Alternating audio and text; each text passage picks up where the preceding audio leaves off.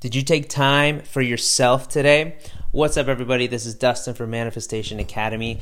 And in our Western culture, we get really caught up on what are we doing? What are we accomplishing? What results are we getting? And I myself am a huge, I don't want to say victim of this, but huge, whatever the word is, person who does this. And, it's in our culture and it's ingrained in it. And but what I've learned and what I'm trying to learn and practice is, am I taking time for myself every single day where I am just connecting with myself? And it could be through meditation, right? Or it could be just like screwing around, just like walking around the house, just lying on the bed and looking up at the ceiling. It could be watching a show. And it can be really hard because if you're like driven and you want to pursue some sort of dream or vision or create something like that draws you forward. But what I've found and what can be challenging for me is to be able to turn it off. Like my mind and my spirit gets so driven, it forgets like that there's a body in here, that there's this limitation. You could say the body is a limitation. It needs to sleep. And to think like you have a vision, but you have to like spend 6, 7, 8 hours a day sleeping, and then it's not just that, but you have to spend an hour or two a day feeding it, and then you have to spend a few hours a day also winding down, because it can be confusing to the spirit. Let's say where the spirit knows no limitations, the spirit just wants to go and create and explore, but the body's like no, we gotta stop. We got to slow down. It's kind of like going to a party in your 20s, but you're going there with your parents. And you want to go out and spend the whole night out, but your parents are like, no, we're tired. We want to go home and sleep. That's the sort of push and pull and dichotomy that I think the spirit and the mind have to deal with. So it can be challenging for sure. But I think if you, and this is what I'm practicing and learning, like realizing this is a long-term game. Our health is our vehicle, our body is our vehicle, and it's a long-term game.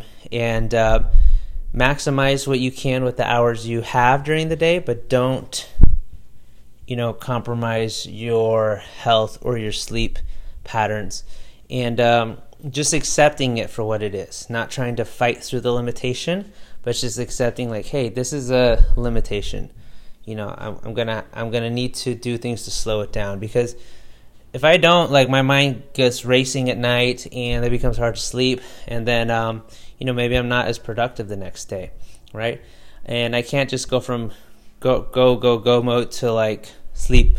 Like I can't do that. It's at least right now. So, it takes a couple hours of just like chilling out, vegging out, winding down to slow down the brain's movement, to slow down the thought patterns in order to get me into a state where I can go to sleep. So I just want to share with you guys, that's like a practice that I'm practicing on right now.